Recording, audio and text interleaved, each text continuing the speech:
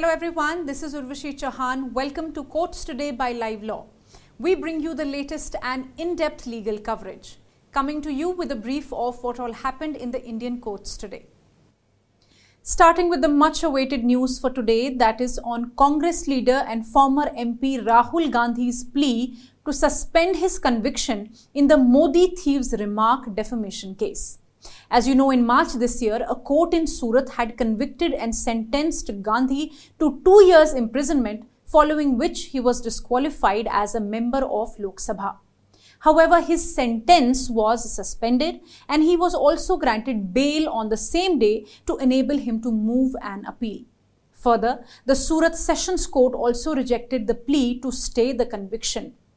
And today, the Gujarat High Court has dismissed his revision plea also to stay the conviction. Justice Hemant Prachak, while dismissing the plea, said as many as 10 cases were pending against Gandhi, it was needed to have purity in politics, and refusal to stay the conviction would not in any way result in injustice to him. Gandhi has maintained that there was no malified intention on his part when he made the statement. He now has the remedy to approach the Supreme Court and challenge the dismissal.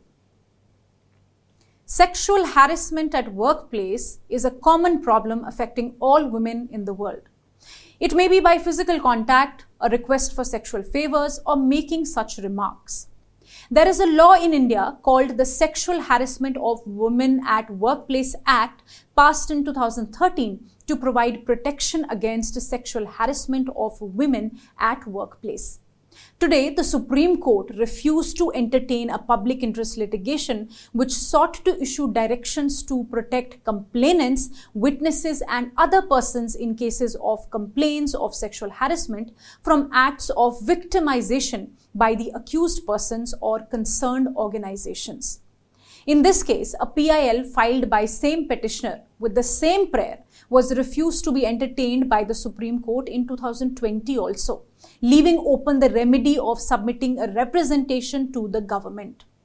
A bench comprising CJI D.Y. Chandrachud and Justice P.S. Narasimha today remarked that the petitioner had to show some specific instances where complainants and witnesses were being harmed by acts of retaliation or victimization by the accused persons. Otherwise, passing of a general order would result in the creation of a new offense. An important question has been raised in the Supreme Court by way of an SLP with respect to right of privacy.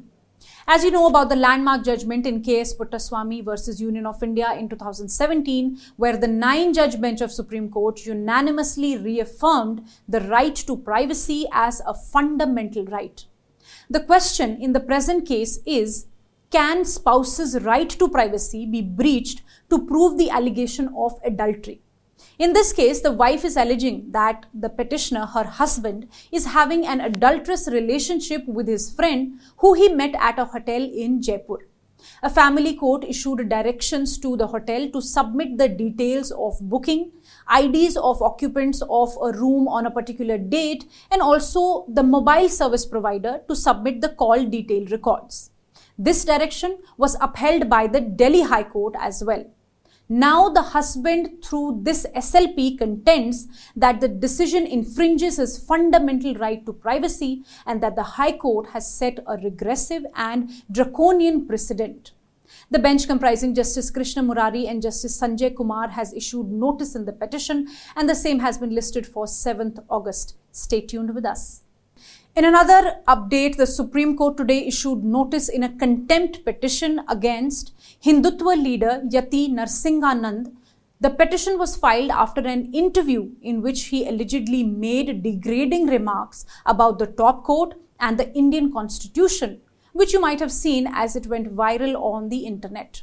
A division bench of Justices A.S. Bopanna and M.M. Sondaresh agreed to issue notice to the respondent and sought his response, but no returnable date was given.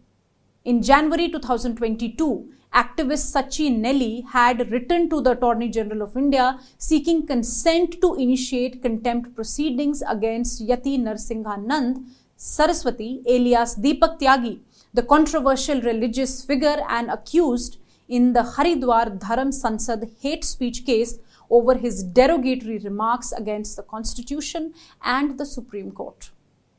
In another important update, the Supreme Court today set aside the interim order of the Calcutta High Court, which directed the West Bengal Board of Primary Education to conduct fresh selection for 32,000 teacher posts before the end of August this year. A single bench of the High Court had earlier directed termination of 32,000 teachers and ordered fresh selection to be conducted within 3 months. Then, Division Bench of the Calcutta High Court stayed the termination of teachers but directed fresh selection to the post. It was urged by the petitioners that though the division bench granted interim relief by staying termination, but the direction to hold fresh selection was not proper. Today, the Supreme Court Division Bench of Justice J.K. Maheshwari and Justice K.V. Vishwanathan set aside the direction to hold fresh selections and also asked the Calcutta High Court to decide the appeal relating to school jobs for cash scam at the earliest. The Himachal Pradesh Judicial Service Examination 2023 is going to be conducted on 9th July, that is this Sunday. Certain candidates were debarred by the Himachal Pradesh Public Service Commission from appearing for the preliminary examination on account of not submitting the credential certificate in appropriate format. High Court of Himachal Pradesh had, in a sense, upheld the Commission's decision. Challenging this, the petitioner candidates approached the Supreme Court. The bench of Justice J.K. Maheshwari and Justice K.V. Vishwanathan provisionally has permitted them to write the exam on 9th. In a significant development, a Delhi High Court today took cognizance of the Delhi Police's charge sheet filed against BJP MP and outgoing Wrestling Federation of India President Brij Bhushan Singh in the alleged sexual harassment case. As you already know about the wrestlers' protest that has been going on since January this year. The wrestlers have been demanding for the arrest of Brij Bhushan Singh, who has been accused of sexual harassment by women wrestlers.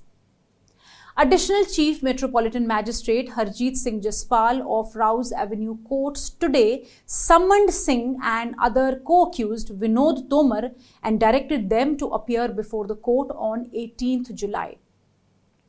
Last month, the Delhi police had filed the charge sheet. However, a cancellation report was filed in the POCSO case registered against Singh by a minor wrestler. The Bombay High Court today continued hearing the batch of petitions challenging the IT Amendment Rules of 2023, which allows Centre's fact-checking unit to identify fake or misleading news about business of the government. The petitions, as you know, have been filed by Kunal Kamra, the Editors Guild and Association of Indian Magazines. The court noted that the only criteria for the government's fact-checking unit to flag content online was that it had to be either misleading, false or fake, and it had to be related to government business. The court found all three expressions problematic and wondered what the source of power to the government's FCU to identify false content was. The hearing will now continue on 13th July. Stay tuned. And now coming to an important issue between India and Pakistan, the Indus Water Treaty. Rejecting India's objections, the Permanent Court of Arbitration at The Hague has ruled that it is competent to decide the proceedings instituted by Pakistan in relation to Indus Water Treaty in 2016. Pakistan had approached the court over the design and operation of run-off river hydroelectric plants on the Indus, Jhelum and Chenab rivers in their tributaries. India had said that the court was not competent to decide the questions placed before it and chose not to appoint its two arbitrators to the Court of Arbitration. However, in a unanimous decision, which is binding on the parties and without appeal, the Permanent Court of Arbitration has rejected each of the objections raised by India and has determined that the court is competent to consider and determine the disputes set forth in Pakistan's request for arbitration.